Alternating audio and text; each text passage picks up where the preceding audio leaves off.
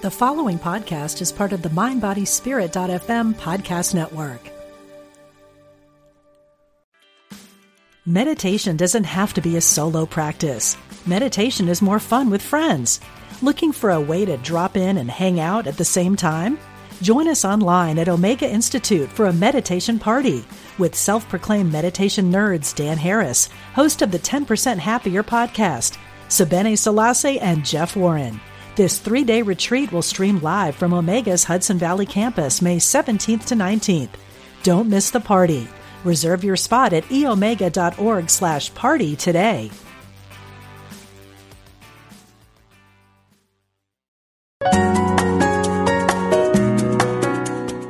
Providing insight and resources for your spiritual journey.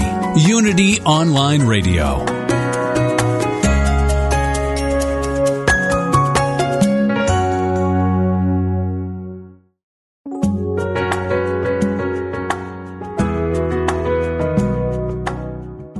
Welcome to Spirit of Recovery, where spirituality and recovery meet with Reverend Anna Schaus, Ph.D., from Soul Matters Ministry in Olympia, Washington. Now, here's your host, Reverend Anna Schaus. Welcome to the Spirit of Recovery, the place where spirituality and recovery meet, where we support your spiritual growth in recovery.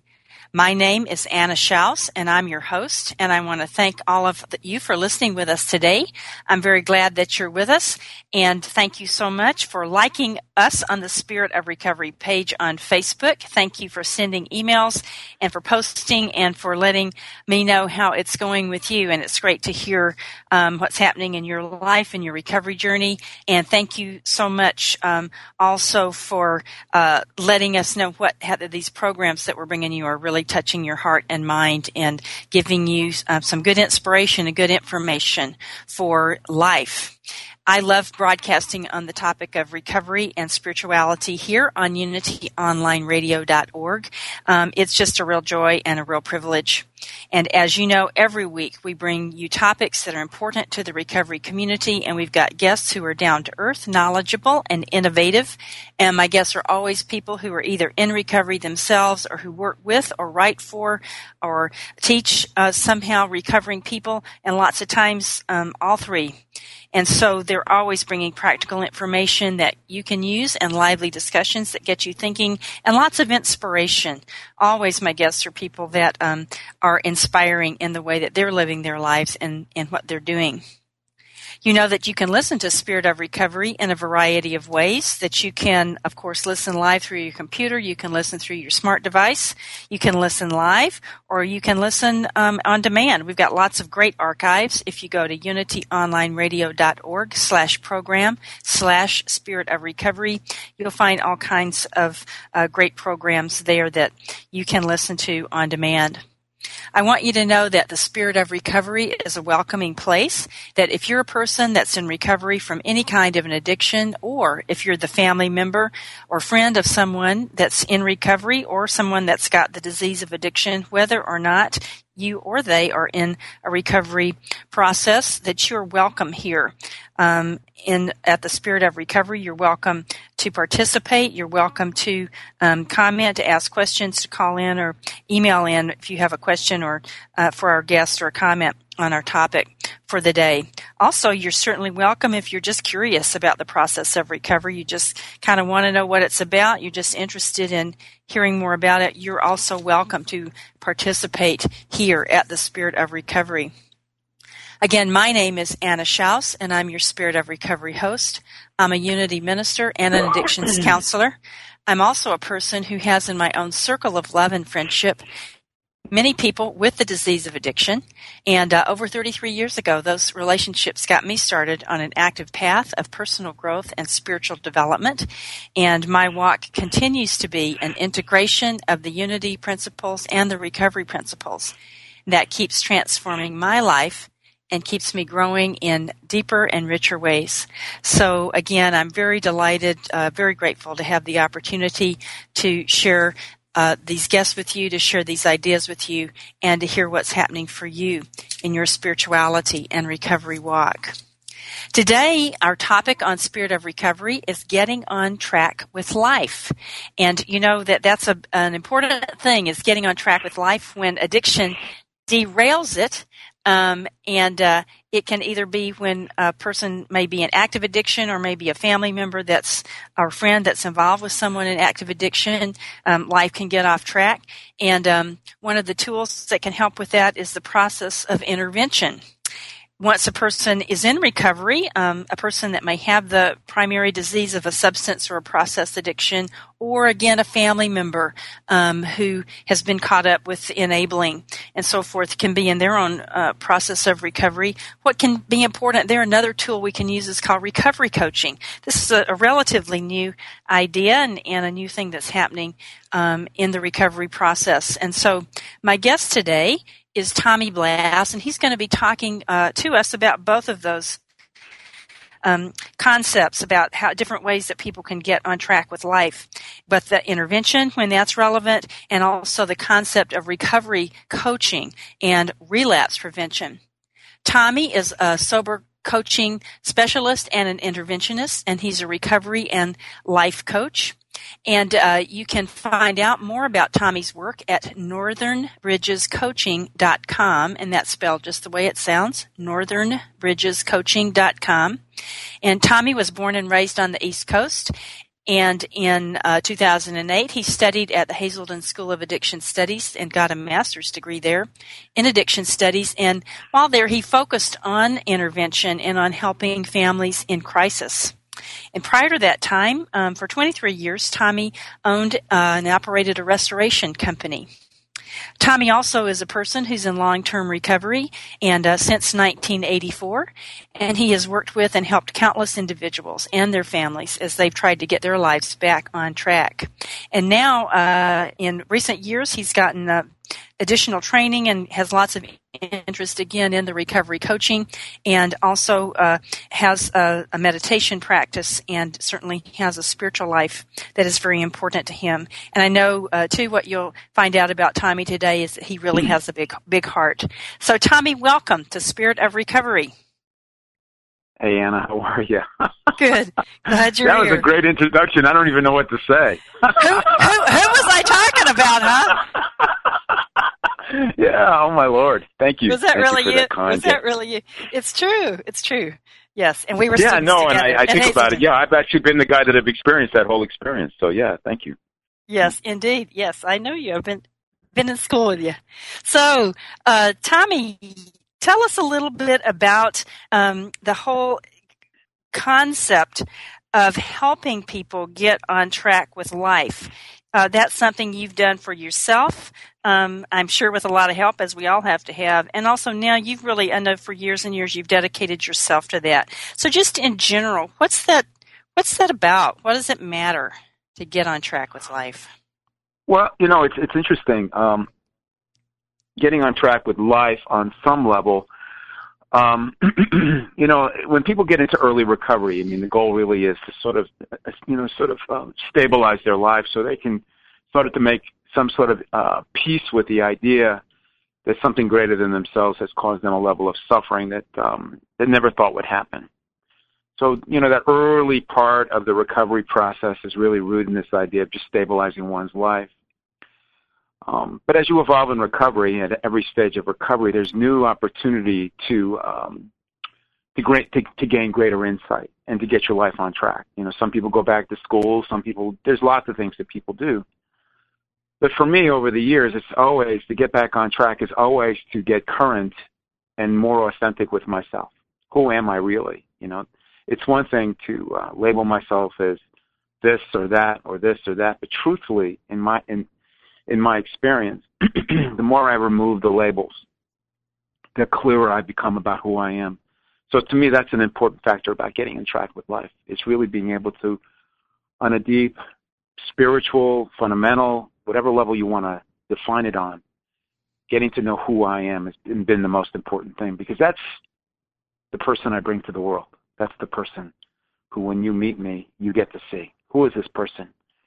And so that, to me, has been the most important ingredient as far as my recovery and also as far as getting back on track is concerned. That's great. tell us a little bit about some of the layers. It's almost like when you're saying that, and this may not be your image. I don't know. You can tell us your image.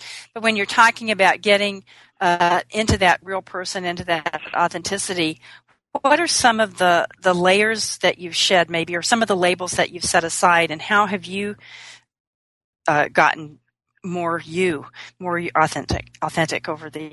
I'll give you an example. About 8 or 9 years ago, I went through kind of a pretty difficult breakup in a relationship with someone, and I joined an organization of men that taught me about showing up differently and being more authentic, becoming more emotionally available on a deeper level. I think that as a man in the world, no matter where you are, whether you're in recovery or not, it's in the way that we show up. Right. So I had to learn how to strip away some of the old ideas, some of the sort of the rigid ideas that I had about what a man looks like in the world, and start opening my heart up to the idea that men can show up differently, more authentic. They can learn to listen. They can learn to be more compassionate. They can learn to have a deep spiritual life. There's lots of things that were available to me, but I didn't see the practical value of it because there was still this part of me that held on to this idea that I needed to find myself as a man this way. So that organization that I joined, I don't know if I'm allowed to mention the organization. Sure, yeah. It's the Mankind Project. Mm-hmm. The Mankind Project was a project that when I got introduced to this group of men who sort of took me under their, they sort of like wrapped their arms around me and supported me through this grieving process, but also it introduced me to this idea that it was okay to grieve. It was okay to feel these feelings that I had a difficult time even tapping into. So that was the beginning for me. I've always had a meditation practice, and once I learned to embrace my emotional life on a deeper level, that also helped my meditation practice on a deeper level. And that also helped create a bridge between the way I saw the world emotionally and all the way that I saw the world spiritually. So there's been interesting transitions through my recovery that I've found these interesting tools to help, just make me more authentic. Mm-hmm. I don't know. Did that answer your question? Yeah, it did. And I love what you said about the idea that as emotionally you've become more open, that's really built a bridge into your spiritual self. That certainly is my experience. And yet, sort of as it happens a lot of times, people seem to feel, and I certainly did, I've had my own struggles with this, seem to feel that there's some kind of a conflict between the emotional life and the spiritual life, which isn't true. It's integrated. How have you done that, or how do you see that? Well, it's interesting to me, since I've been able to build that bridge, I've had conflict because I had a history of growing up in a traditional religious background, and I had a lot of resentment and anger towards that particular background. I blamed that background for many, many years. If I didn't go to this school or I didn't have that religious background, I'd be more open. And I used that as an excuse. But once I started to develop this spiritual life, it's not like I agreed to go back to that faith, but I became more open to the idea that everyone can practice a faith. And I also learned that in the program of recovery that I belong to, too. There's a step in that program of recovery which tells me I can make a decision about how I want to choose to believe in something greater than myself, which was really profound for me. There's a page in the Big Book of Alcoholics Anonymous. Is that all right if I mention that organization? Sure, absolutely. Yeah, there's a page in the Big Book where Ebby Thatcher is a friend of Bill Wilson, and Bill is a lot like me. Like, I never met a religion I didn't hate. And so Ebby says to Bill, and I'm just imagining this conversation. Ebby says to Bill, you can make a choice about what you want to believe in, and it almost took the steam out of Bill's, I like being angry at the religion, and it just took the steam out of it. And what he said to Bill, in not so many words, was, Bill, you can really make a choice about how you want to see the world spiritually. And that's, to me, is profound in nature. So that's what I've learned in my life, is I can make a choice. I don't have to hate other people's faiths or religion or belief. I can just have my own and be cool with that. I mean, that's sort of, is that sort of where, Yeah. I mean, to me, that's been my journey, is becoming more open-minded to the idea that everyone has a choice about the way they want to believe. Uh-huh. Yeah, that's cool. And so where has your spiritual journey taken you? Well, it's interesting. I could say I'm a recovering Catholic, and it's actually lately I've been actually going back to Catholic Church, not so much that I want to rejoin the faith, but I love going to places of faith where I can just be present and be in a spiritual place. I've over the last, I don't know how many years, I've leaned towards Buddhism, because Buddhism for me feels very non-religious. It feels to me inclusive. I like a lot of the concepts, and I like a lot of the way it shows up, and it feels to me, for folks who want to have a spiritual life but have had a lot of resistance towards it, Buddhism has, in some ways, has softened the edges around the rock for me, so that I can be more open, not so much to join other faiths, but to be open to the spiritual practices of them, right? To sort of take the beauty out from those spiritual practices and incorporate them in my life, right? So I don't have to get caught up in the fundamentalism part of it. I can stay. I love the teachings of Christ. I love the teachings of Buddha. I love some of the teachings of Muhammad and all those great spiritual teachers. So why not just take from those things? They're beautiful. I mean, why not, right? Right. Yeah. So sounds like, as you said, practicing Buddhism has made a lot of spaciousness in your spiritual life. It has. And also being a part of a program of recovery as well, because when they introduced the idea, there's a chapter in the Big Book of Alcoholics Anonymous called We Agnostics. And in that chapter, it just suggests that you stay open to the idea that there is a possible spiritual world. And I think that underneath it all, my whole life, I remember as a child that when I stopped believing was at this idea when I felt wounded by the world that I lived in. And it couldn't be possible that a spiritual world could exist. And as I've evolved as a man, as a human being in my recovery and in my journey, I've realized that I can use those wounds those wounds reminding me of the past, but they don't have to define my future around my spiritual life. And that's been cathartic as well. Mm-hmm. Mm-hmm. Yeah, that makes a lot of sense. I think you've nailed it for what happens to a lot of people is when we experience the difficulties and the bumps and bruises in life, we wonder, how could there be anything good here? But recovery is about refining that, I think, in a powerful way. Yeah, recovery is recovering lost self. I mean, every time we're wounded, there's a part of us that gets lost, and so, it's like we think about ourselves as energy. When we get wounded, that some of that energy just gets thrown out into the universe, and it's hard to find where it goes, but it goes. Hold on to that thought. That's wonderful. It's time for our first break. Listeners, stay with us. We'll be right back. Okay. And we're going to find out where the lost energy went when we come back. Stay with us. All right, see you in a bit.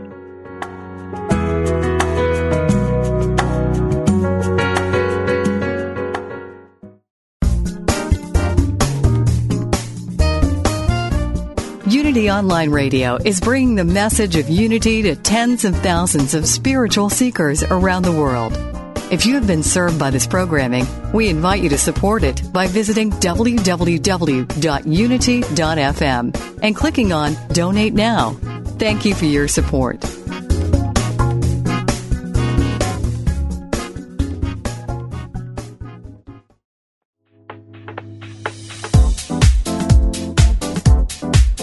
What if you could transform your finances and energy level? Go from lack to lots, from low energy to high energy. What if it only took 5 minutes every day? Would you do it? Shift your patterns by listening to Jane's daily inspiring and life-changing messages. Join her global community online at www.ultimateprosperityplanners.com. Prosperity Jane, your personal prosperity cheerleader.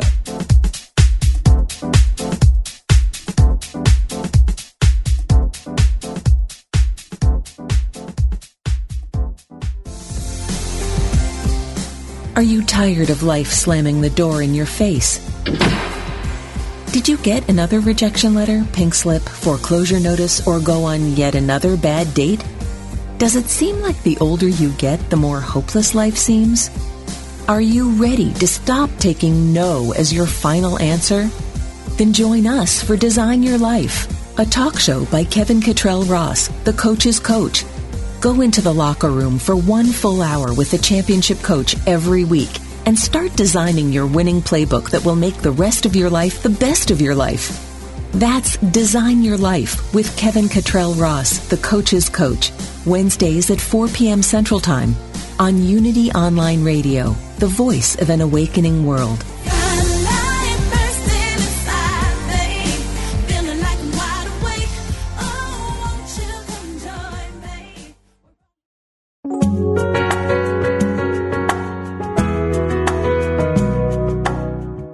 Thanks for listening to Spirit of Recovery with Reverend Anna Schaus and her guest.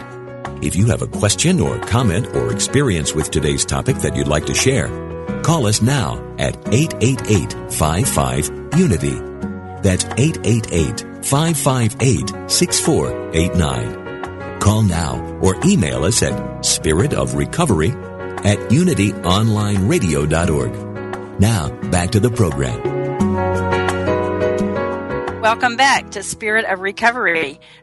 My name is Anna Schaus, and I'm your Spirit of Recovery host. I'm very glad that you're joining us today. If you're just joining us, our topic is getting on track with life, and my guest is Tommy Blass. Tommy is a sober coach and recovery coach and an intervention specialist, and he's sharing with us about getting on track with life and about finding our authentic self, and we'll be hearing some more about recovery coaching and relapse prevention programs and interventions. Before Tommy and I get back to our conversation, I invite you to join me for the Serenity Minute, for a moment to relax, to open up, to let go, and to trust the presence of your higher power in your life. So I invite you to relax, to take a breath, to feel all the muscles of your body relax, allow your mind to open, allow your heart to open, and share with me this constructive idea. I trust my higher power to love and support my true self. I trust my higher power to love and support my true self. And we take just a moment now in the quiet.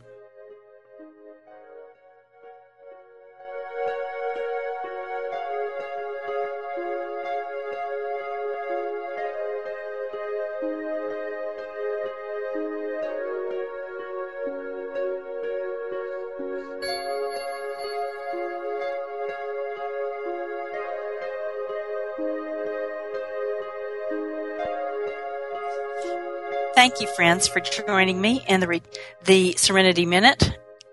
Hope that it was a moment for you to relax, to take just a minute to have a timeout and feel that presence that is your higher power.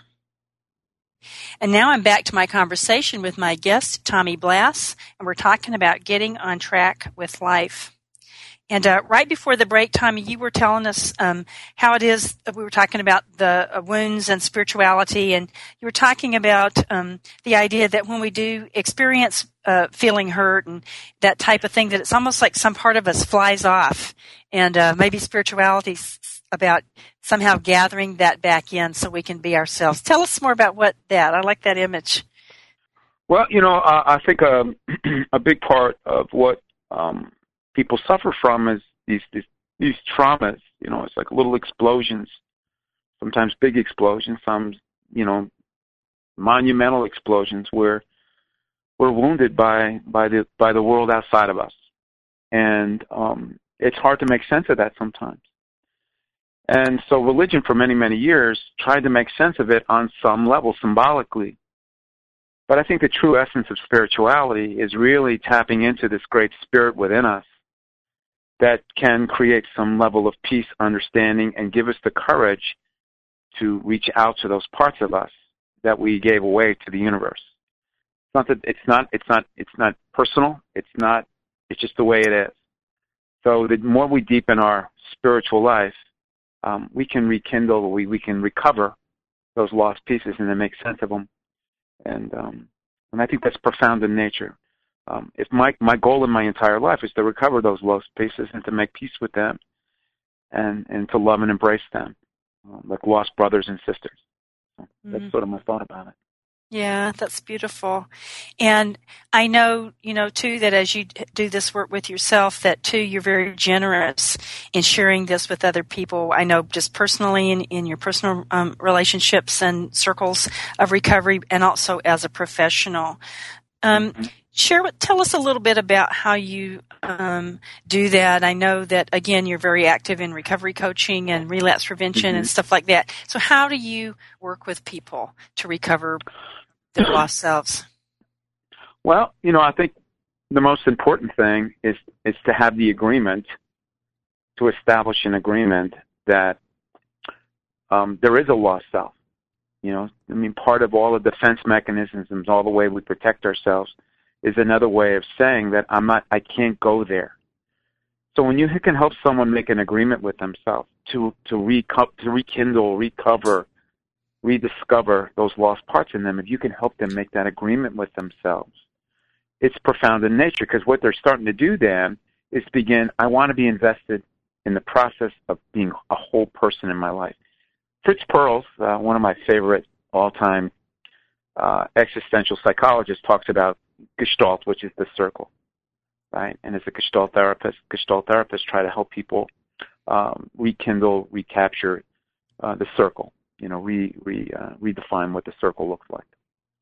So that's really what we do. That's what I do as a recovery coach. I take people on a journey. I'm like a Sherpa. I love that word, Sherpa. Love the way it rolls off my tongue.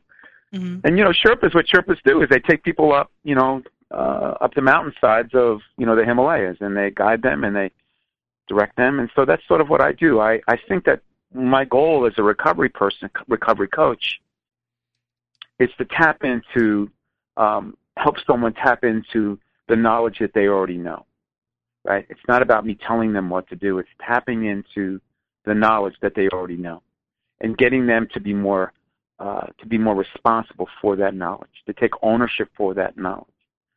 And when someone starts to do that, that's when the transformation begins to happen. How is, obviously in recovery 12-step programs, we know people have sponsors. We know people go to therapy. How is the recovery coaching different from sponsorship, like in a 12-step program, and how's it different from going to a therapist? Well, that's a good question. And I love when people have that argument. Traditionally, a sponsor was responsible for taking someone through the 12 steps of whatever program they were in. And in a lot of ways, they're sort of like a godparent or a trusted servant, so to speak. My goal when I've taken people through the 12 steps, and I've done that many, many times, is to guide them through the steps, right? Not to tell them about how to live their life. There is some level of coaching going on there, but the truth is, what my goal is when I take someone through the 12 steps is to just always bring them back to helping them understand what is it this step means to you. And in some ways, that has a coaching element to it. A coach is really someone who helps someone reintegrate the parts of them. So, for example, if I was a pitching coach and you came to me and you said, Tommy, I can't seem to get my curveball over the plate. What I would do is I would break it down with you, slide by slide. I'd have you look at how you stand at the mound, how you hold the ball, and I would get you to sort of reframe the idea that it's not that you can't throw a curveball, is that you've become afraid of the idea that you're not capable of it. So how do you move? That's what a good coach does. It helps someone move away from the fear and get back into the idea that it's possible that you can get that curveball over the plate. Now, as far as a therapist is concerned, a good therapist really, in my opinion, is someone who witnesses the suffering of another human being, right, and helps them on some level create some insight into healing. A little bit different than coaching. Coaching is not about taking people through a therapeutic journey, which, there's a lot of argument about that lately, but my feeling about it is there's a difference between an emotional process, right, and reframing a psychological process, right? And And the interesting thing about it, Anna, is that sometimes there are good coaches that are good therapists and good therapists that are good coaches. And sometimes those two things get sort of cross-pollinized. I mean, I believe that I do both. I believe I do both pretty well. I'm not saying I'm the best, but I think I have a pretty good insight. I know when someone is blocked from throwing the curveball, but I also know that when someone's blocked in being open to the idea of finding a way to reintegrate into their life. I don't know if that was helpful at all. Yeah, I think it is. It's like maybe the concept of therapy may be really inviting people to delve more into past or causes and so forth, whereas coaching is more about changing behavior in the current time, which obviously are related, but those can be different. So I have a great definition here by a woman named Paula Hemming. Coaching is about recognizing your present and designing your future. It's not about healing anything. It's focused on deepening your knowledge of values, goals, strengths, and purpose, and creating action and accountability that makes all of this come to life for you. Coaching is not a crisis activity, but rather a discovery planning process along with follow-up. The clients achieve results that they have longed for in their life. So, in a mouthful, that's Paula Hemming's idea of what a good coach is. But when I read that definition, I also hear that all she's doing is taking one word out and putting another word in. I think that a good coach can be therapeutic, and a good therapist can be a good coach. Really, right. I mean, to me, but I think a sponsor is different because there's a lot of unskilled people that are sponsors that try to be professionals, and they do more damage than good. That's just been my experience.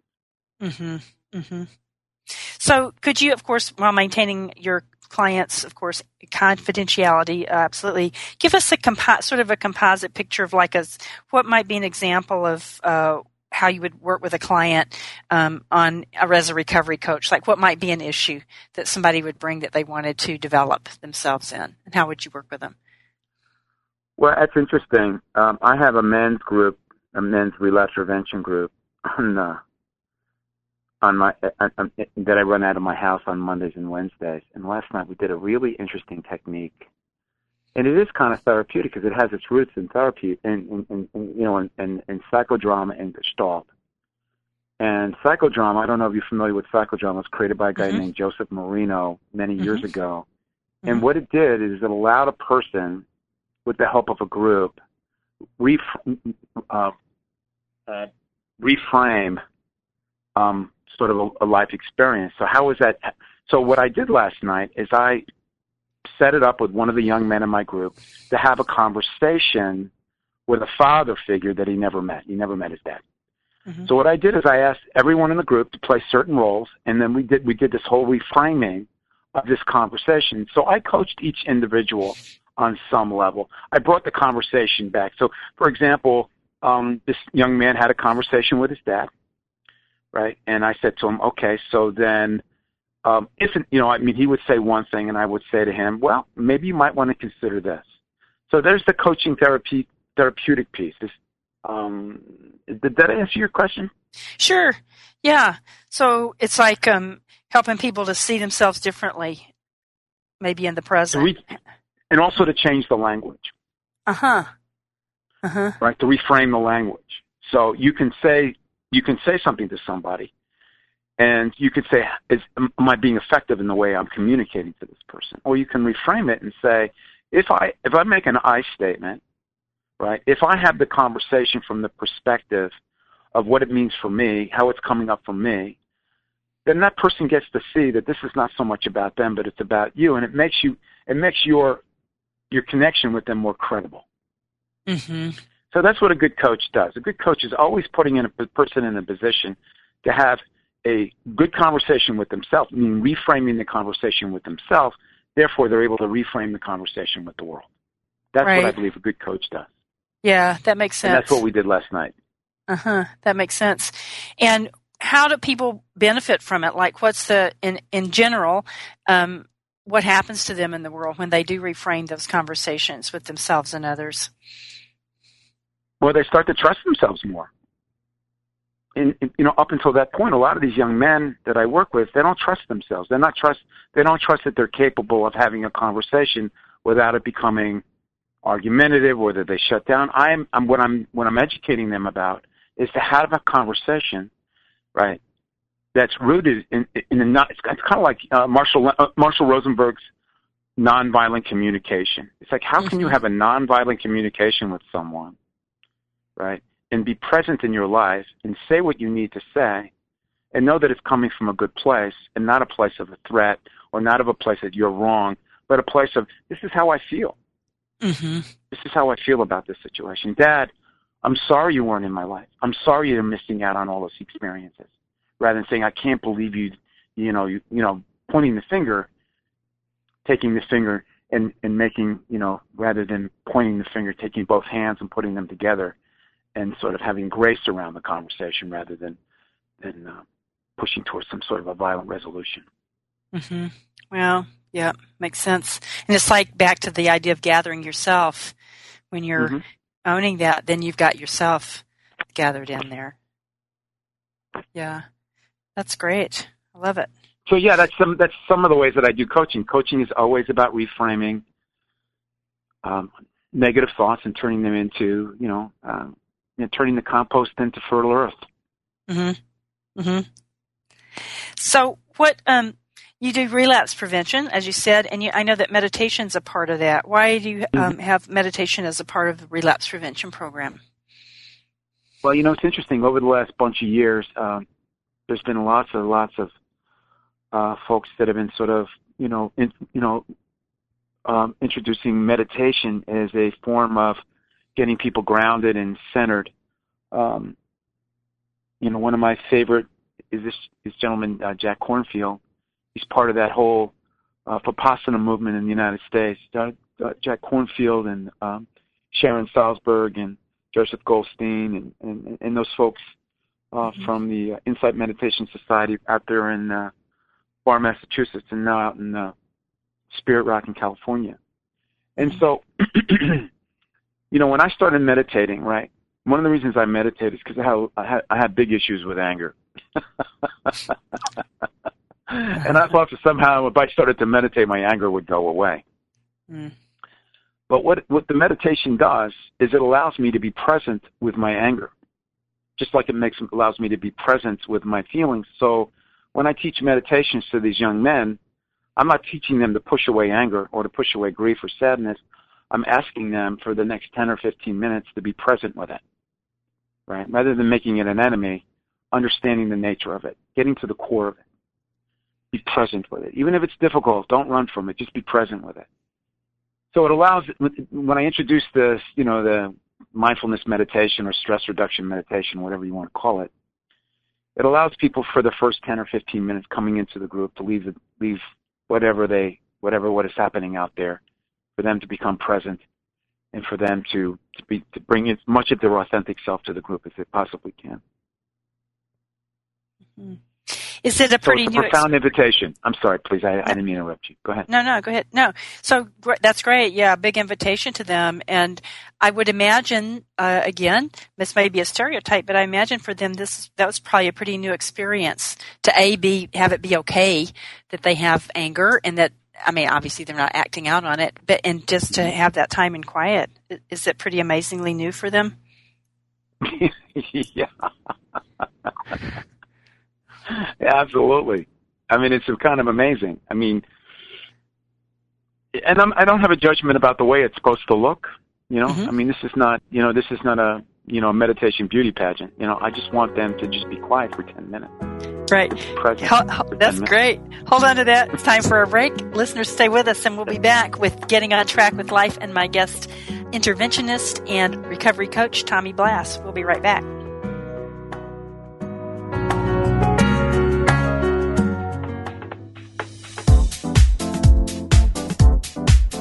What if you could transform your finances and energy level? Go from lack to lots, from low energy to high energy. What if it only took 5 minutes every day? Would you do it?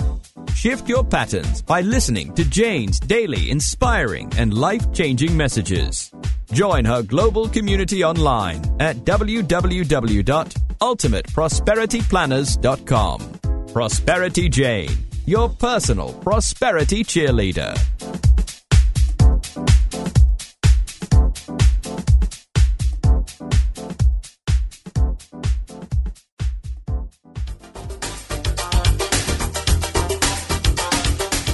You've seen reality TV.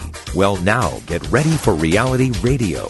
It's raw, unpredictable, and completely unscripted. Healing Your Life with Dr. Chris Michaels follows the lives of 4 people each season as they face their fears and overcome challenges. Listen in weekly and follow along as they take each faithful step on their journey. Learn what it takes to really heal your life. Dr. Chris Michaels shows you how to expect specific and measurable results from prayer.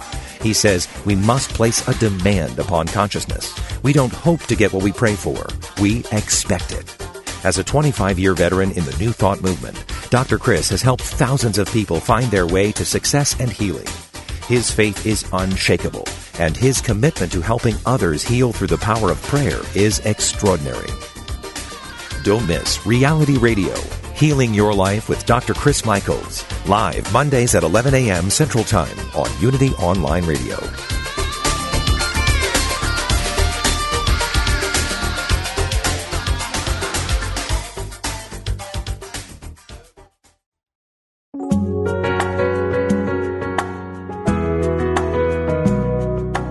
You're listening to Spirit of Recovery, the place where spirituality and recovery meet, with your host, Reverend Anna Schaus, Ph.D. And now, here's Anna.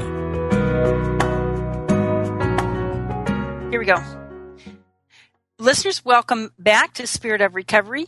If you're just joining us, our topic is Getting on Track with Life, and my guest is recovery coach and interventionist Tommy Blatz. And so, Tommy, before the break, we were just talking a little bit about the practice of meditation and relapse prevention. And I also wanted to, and you were talking about how important it is to have that meditation practice. Any more thoughts about that? Well, it's interesting the way the world of recovery is moving. There's going to be a big dividing line. There's always been a dividing line. With the new DSM-5, they're looking at addiction through the eyes of neurological eyes, like this is a neurological disorder. Mm-hmm. And I don't want to spin this to be negative, but there's a part of me that has a deep concern in terms of the pharmacological influence on the world of recovery. And I struggle with that a little bit. I'm not saying that some pharmacological interventions are not necessary. I mean, there's some people who suffer from some really deep, painful psychological disorders, schizophrenia and bipolar disorder. There's some real clear, painful ways. But I think that there's a lot of these psychological disorders that get over-medicated, that if we could teach people how to become more mindful and teach them mindfulness training processes, I think we would probably create a more loving, more compassionate world. So there's the conflict. So my goal, is to do the work that I love. I'm not always the most politically correct person on the planet. Some people accuse me of being a bit of an anarchist, but my feeling about it is that I believe that if we teach people to become more mindful of their lives, that's a wonderful thing. Jon Kabat-Zinn, who's a very interesting man, started at Mass General many years ago, and he started dealing with people with chronic physical disorders, and he started teaching people how to become more mindful of those things. And there's a lot of documented proof that stuff works, but it's not immediate gratification. So we live in a society that wants immediate gratification. But I think if we could slow it down, slow the breath down, slow our minds down, and become more mindful, I think we could handle a lot of these disorders without all that other stuff. So that's one of the reasons why I'm incorporating it in the work that I do, because I want to take that risk. I want to be one of those people, like I'm not the only person, other people that see the value of meditation versus medication. So that's just my thought. Yeah, thank you. Thanks a lot. Yeah, thanks for sharing that for sure. It's important important point. Mm-hmm. Tell us about intervention. You're also an intervention specialist, and I know you've done that for a long time and worked with that in different ways. So what is intervention, and how does it work? Well, when I first got when I got sober back in the 1800s, no, I'm only kidding. When I got sober 30 years ago, I was fortunate enough to be part of a group of men that did a lot of 12-step work. So I learned about intervention from the perspective of the 12-step, 30 years ago. And over the last 30 years, I've been a part of many 12-step calls. Mm-hmm. Out of the 12-step call came the intervention, the Johnson model. Mm-hmm. Johnson came out of Minnesota, the Johnson model. And that was to work with the family and with the identified patient. So what an intervention really is, it's a gathering of a family, and it's supporting the family to do something that they have a difficult time doing, which is moving towards supporting the identified patient towards getting the help that they need. Over the years,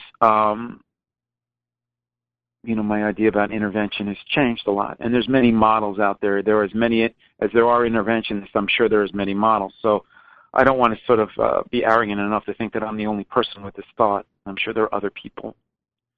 But my thought is that as much as I want to support the identified patient, because that seems to be the person that everybody's focusing their energy on, what I like to do is refocus the energy onto the family. I'm more interested in the family than I am the identified patient.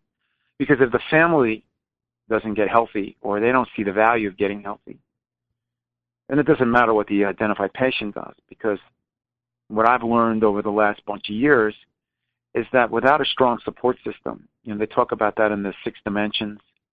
Mm-hmm. A strong support system is really an essential ingredient in terms of long-term recovery. It's no guarantee, but the bottom line is when there's healthy people within the framework of that community, and everyone's taking care of themselves and doing what they need to do, whether that person comes back or not, at least that ecosystem is able to get healthy. And I think that's the important thing. So that's the direction that I move in when I'm doing intervention. And that's a hard thing because a lot of families love the idea of blaming the identified patient. But once the family begins to buy into the idea that taking care of themselves is in their best interest, that's when things begin to shift. So that's my thought about that. Because often what you hear in people in recovery is when they get sober, people in their family resent them, they're angry, all of that stuff, because all of a sudden roles change. So what I try to do in the intervention is try to get people to take ownership, do some healing, get refocused. So when that person comes out, it becomes more about we're a recovering family rather than just a recovering person. Mm-hmm. So that's my thought about that. That's great. And that's what I try to do with what I do with intervention.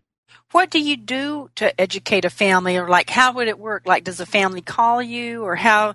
Mm-hmm. Kind of what's the process? So they call you and say, "Get this guy into treatment," or "This girl," or "This woman." Oh, we have a problem. It's like it's like there's a problem, and the problem, they talk about what this person's doing and what this person's doing and what this person's doing, and stories can be different, mm-hmm. but in the long run, a lot of the stories are the same, which is there's a problem in the family, and So what I try to do is, there's always going to be one person or two people in the family that sort of dominate the conversation.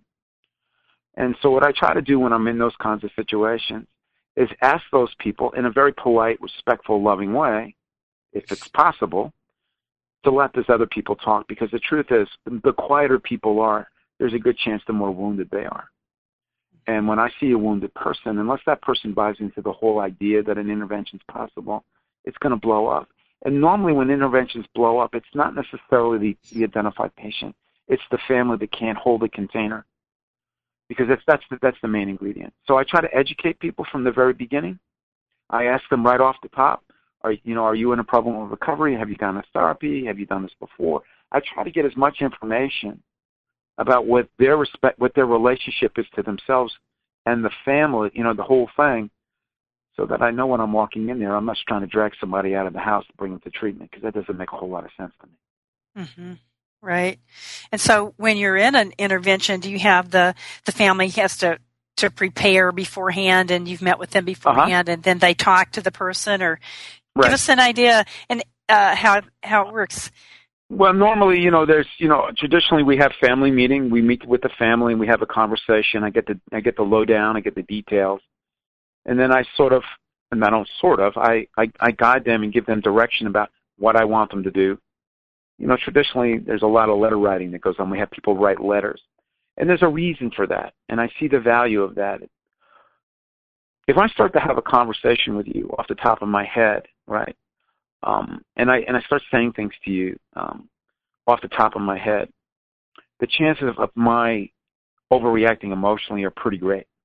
If I am reading from something, if I have something that I'm holding on to, and I'm reading my thoughts and ideas, it kind of, and in some ways, you can see it's an interesting process. It stabilizes the conversation. I'm not saying that sometimes that doesn't blow up, but when you have someone read a letter, right? When you see someone who's made the effort to write a letter, that's a pretty profound thing. Mm-hmm. So that's one of the ways that I do it. There's many different ways, but for me, that's been the most effective way. I get the family to all agree to keep their resentments and their concerns and their doubts, and I focus their energy on what they want for this individual, what they want for themselves, and what they see that would happen in the future if this person was to get better. It's a beautiful thing. Yeah, and so it really is about inviting people to really back, as we were talking earlier today, back into self, into how sort of am I affected, how am I coming to this and getting out of that finger pointing thing, and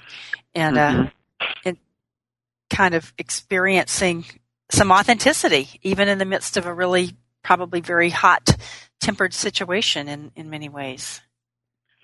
Yeah, I mean, that's the goal. An interventionist is really, he's just an interventionist worth his weight in gold, knows how to orchestrate the energy in a way that allows things to be effective, but there's no guarantee. There's no guarantee in an intervention. Sometimes you can't get that person the treatment, but what you can get is the family to set a boundary, which is, we're not going to let this person live in the house any longer. We're not going to do this any longer. There has to be a way. There has to be a way for the family to buy into the whole idea that this is in their best interest. If not, then it's just a waste of time and energy. It's an exercise that, in my opinion, is not worth even doing unless the family is really worth doing it, and that happens. Mm-hmm. I mean, the intervention process. There's no process, coaching, intervention, counseling, that's a perfect process. There is none. And really what it boils down to in the long run, if someone's not ready, they're not ready, no matter what we do. And that's a fact. Mm-hmm. Right. So it really takes it out of the realm of coming to some kind of a professional and saying, fix me. That's not possible, huh? Not how it works? Well, it'd be nice. I mean, there are people out there that like to believe that they can fix people, but I'm not one of them. Uh-huh. Because the idea of me fixing you, what it does is it reduces you to an object of my control. And anybody worth their weight in gold that wants that kind of power, to me, is a bit of a scary person. I don't want the power of fixing you. But I would love for you to buy into the idea that healing and recovering that lost part of yourself is in your best interest. That would be a beautiful thing. Right. We don't have too much time here, but I'm going to ask you a big question. Regarding that, in a sense, then, do you ever feel like there is a failure? In a way, I don't know. You can't really fail as a professional as long as you're bringing that hope and some skill to the table. What do you think? Well, I don't think it's about failure. I mean, it's it'd be easy. I mean, it depends on your own personal work too, Anna. Uh-huh. If I walk into a situation with the idea of winning and losing, then I can understand that you would see that if you didn't win, that you would be a failure. I think that what I bring, or a good interventionist brings, or a good recovery coach brings, is a desire to be of service, to do the best that they can, but also honor that the people that they're working with have to be just as invested.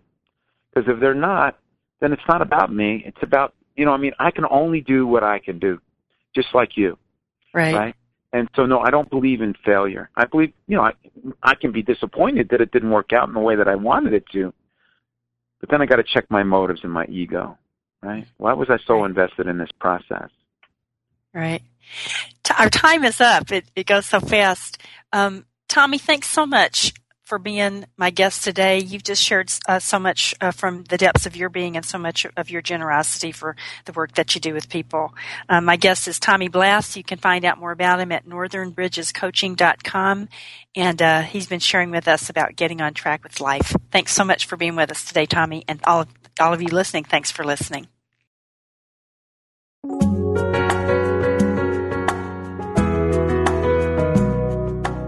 Thank you for listening to Spirit of Recovery with Reverend Anna Schaus, Ph.D., and her guests. Join Anna and her guests live every Tuesday at 4 p.m. Central Time for down-to-earth ideas about keeping spirituality at the heart of your recovery. This program is brought to you in part by Soul Matters Ministry in Olympia, Washington, committed to bringing light to the soul. Online at soulmatters-spiritworks.org.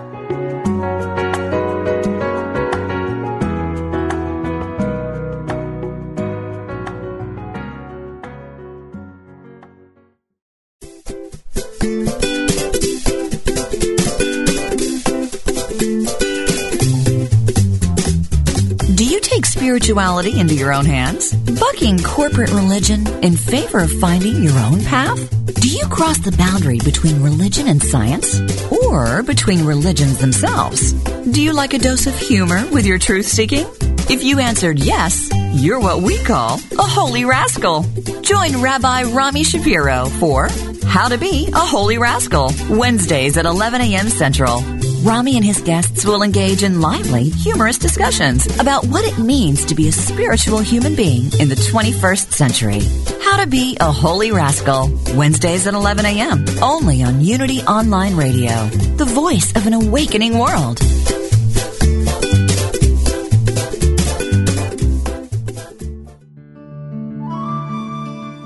Inspiration only takes a moment. Take a moment now to reflect on these words from Reverend Joan Gattuso. According to an ancient Hindu teaching, if you can only speak the truth and tell no lies, either minuscule or outrageous, for 12 consecutive years, you can attain enlightenment. A noble being will always tell the truth. Do you?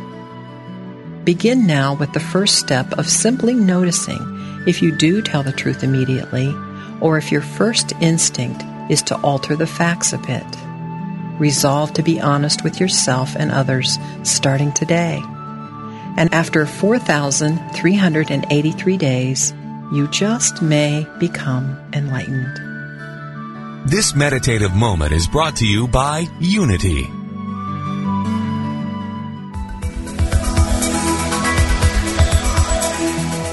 Is there a difference between the spiritual teachings you know and how you live your life?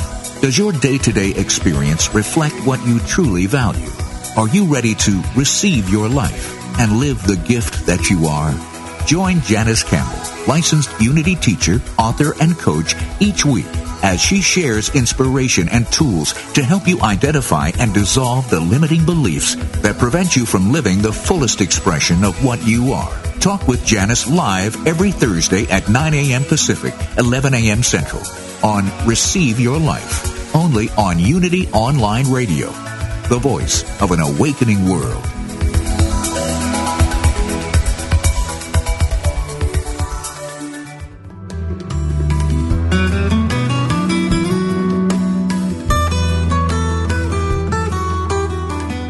Does music open your heart and bring you peace and joy? Experience the sacredness of sound with Ramdesh Kaur as we travel the world of mantra, Kundalini Yoga, and devotional music. Join us for a journey into spirit, Thursdays at 4 p.m. Central, 5 p.m. Eastern on Spirit Voyage Radio with Ramdesh. Only on Unity Online Radio, the voice of an awakening world.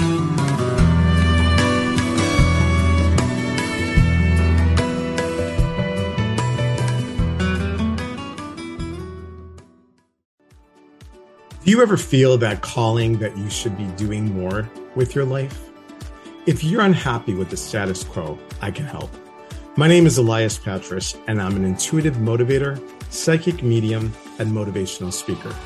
I know that feeling, and on my podcast, Your Inner Voice, I can help you answer that call to step into your life's purpose.